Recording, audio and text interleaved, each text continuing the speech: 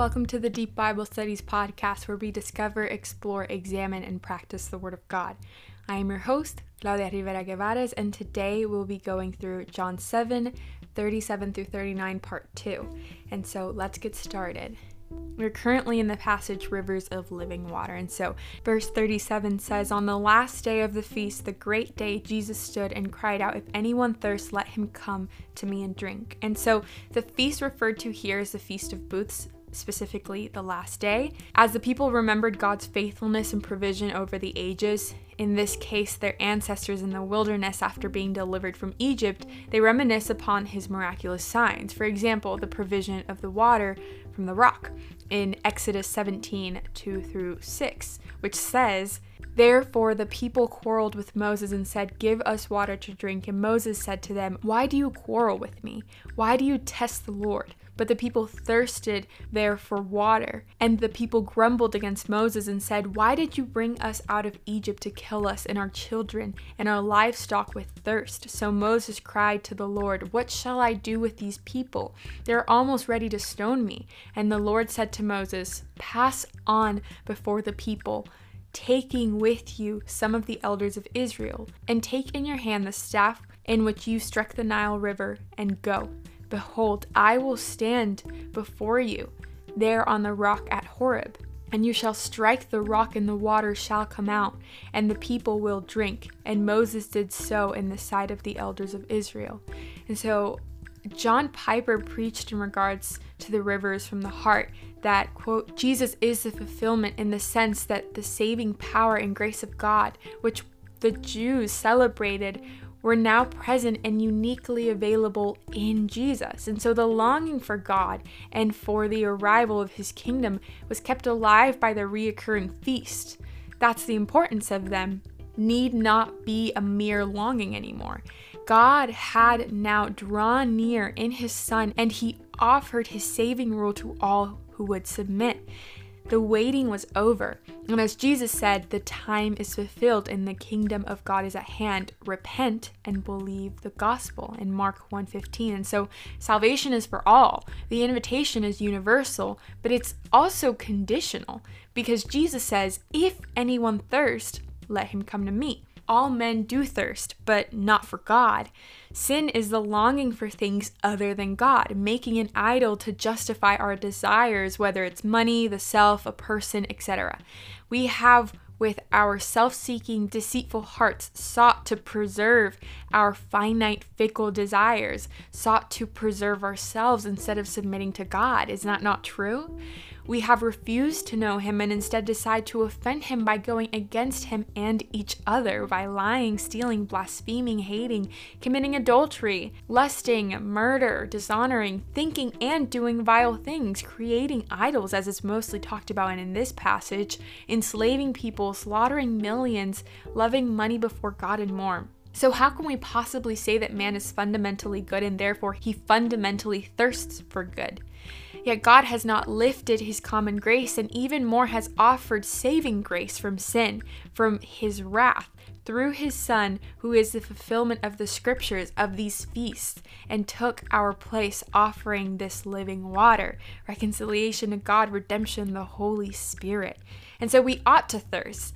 That is a condition that Jesus states here. And Pastor John Piper, again, he explains there are no ethnic, intellectual, or social qualifications for drinking at Jesus' fountain. The invitation goes to all. Everyone in this room has a personal invitation from Jesus to come to him and drink. There's one condition, though. You have to be thirsty. We are afflicted and blessed with a chronic restlessness and an insatiable soul thirst for this reason, that we might keep looking until we find Christ, and that having found him, we might be turned back to him again and again when we taste other springs and find them bitter. We were made for God. The taste buds of our souls were made to relish fellowship with the Son of God, but we have become sinners, and the fundamental meaning of this sin is thirsting for things other than God, as we talked about before.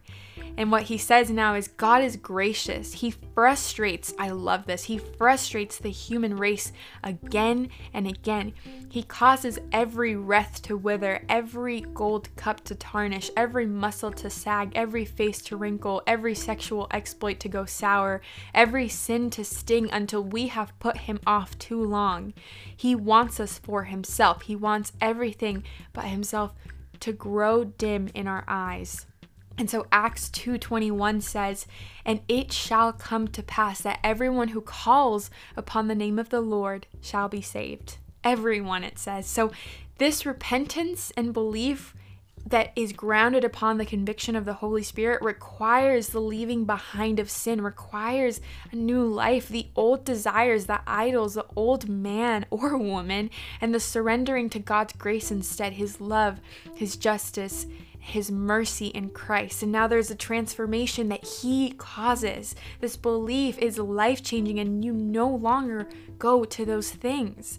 There is no more thirst for the believer, but abundance and overflow of living water. It's when I was reading The Pursuit of God a long time ago by A.W. Tozer. He talked about how we taste and see, and yet we want more and more in him. Like, we are satisfied, and yet we long for him more and more. And I think this is a beautiful picture of that.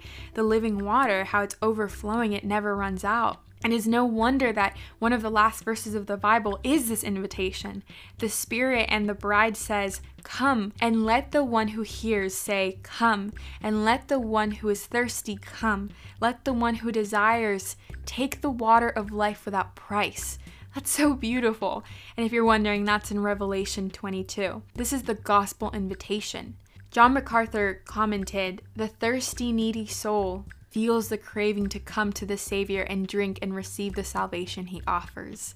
That's the thing, he offers it. Just deny yourself, carry your cross, and follow him. And so verse 38 says, "Whoever believes in me, as the scripture says, out of his heart will flow rivers of living water." Verse 39 says, "Now this he said about the Spirit, whom those who believed in him were to receive. For as yet the Spirit had not been given, because Jesus was not yet glorified." And so the sovereign gifting of the Holy Spirit is the fountain of spiritual and eternal life. And John 16:7-11 says, "Nevertheless, I tell you the truth. It is your advantage that I go away. For if I do not go away, the Helper will not come to you. But if I go, I will send him to you. And when he comes, he will convict the world concerning sin and righteousness and judgment. Concerning sin, because they do not believe in me, and concerning righteousness, because I go to the Father. And you will see me no longer. Concerning judgment, because the ruler of this world is judged." And so I actually believe Charles Spurgeon so beautifully explained this helper who dwells in the believers, and how truly apart from the work of the Spirit there is no genuine salvation, because he says, we who are believers have the most forcible reasons to hold to the Holy Spirit in the highest regard, for what would we be without him? He gave us understanding that we might know the truth. He awakened our consciences, convicting us of our sin. He gave us a hatred of sin. He gave us hatred of sin and led us to repent. He taught us to believe and made us see Jesus, the Son of God. The Spirit has worked in our faith and love and hope and every grace. There is not a jewel in the neck of our souls that he did not place there. Who has comforted us in our distress, directed us in our perplexities, strengthened us in our weakness, and helped us in our infirmities in 10,000 ways? Is it not the Comforter whom the Father has sent in Jesus' name? Can I speak too highly of the riches of his grace toward us? We truly cannot. But I want you to understand the reality of the Helper, the fact that we are given the Holy Spirit once we are in Christ, but the importance of the gospel. I mean, we talk about the gospel every episode, and we will continue to, because as I always say, we will never graduate from it. We have sinned and fallen short of the glory of God. We are enemies of God, children of wrath apart from his grace, and we need his mercy. It's like a court and law, like Ray Comfort always kind of visualizes for a person. You have robbed a bank, shot the guard, and now you're in front of the court, and what are you going to tell the judge? Judge, I'll be good. Let me go because I'll be good. He's going to tell you, no, you're going to jail. You need legal justification. You need legal implications to be let out, but you are a sinner and you cannot get out because you're guilty. You're not innocent. And yet comes the Savior. That is the legal implications of the cross. That is what the cross means. He took your place. The wages of sin is death. That is what we deserve. Eternal separation and wrath from God. I mean, hell is the grace of God, the common grace, the fact that we get to see a sunset, the fact that we're not led to all of our desires, our sinful desires.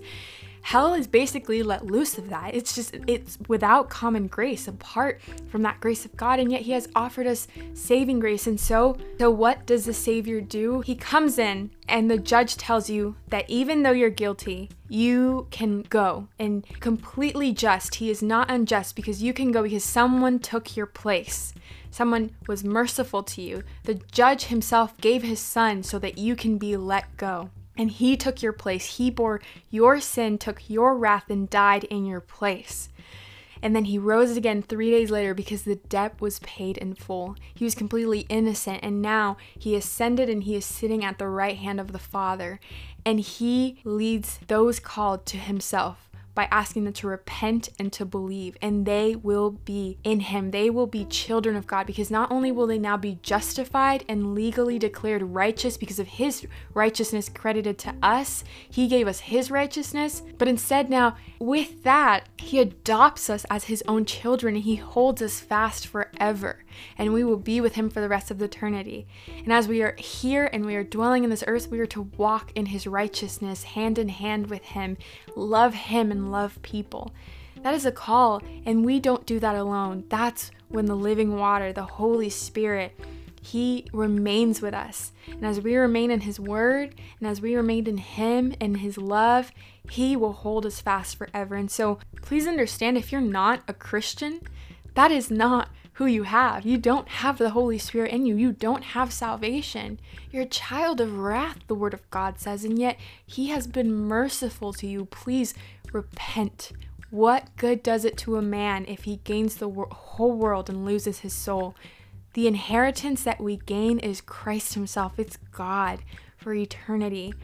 And this is all wasting. Life is like vapor and it's nothing, and yet God remains, and he is holy, holy, holy. And if you are a Christian, go and preach this good news. Be joyful and live righteously and preach the good news of the gospel. It's the best thing we have. It's what we hold on to as this world falls more and more short.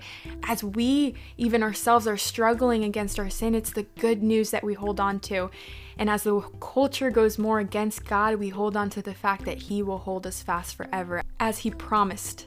Anyways, this is going long, and I hope you have a great day. We are praying for you, and please reach out if you ever have any questions.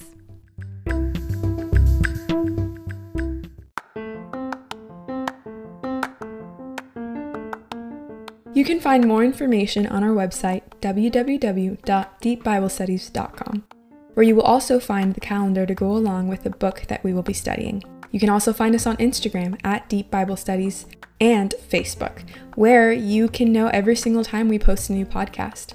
Also, we have an email, contact@deepbiblestudies.com, where you can ask us any questions and we will be sure to get back to you. I hope you have a wonderful day and see you next time.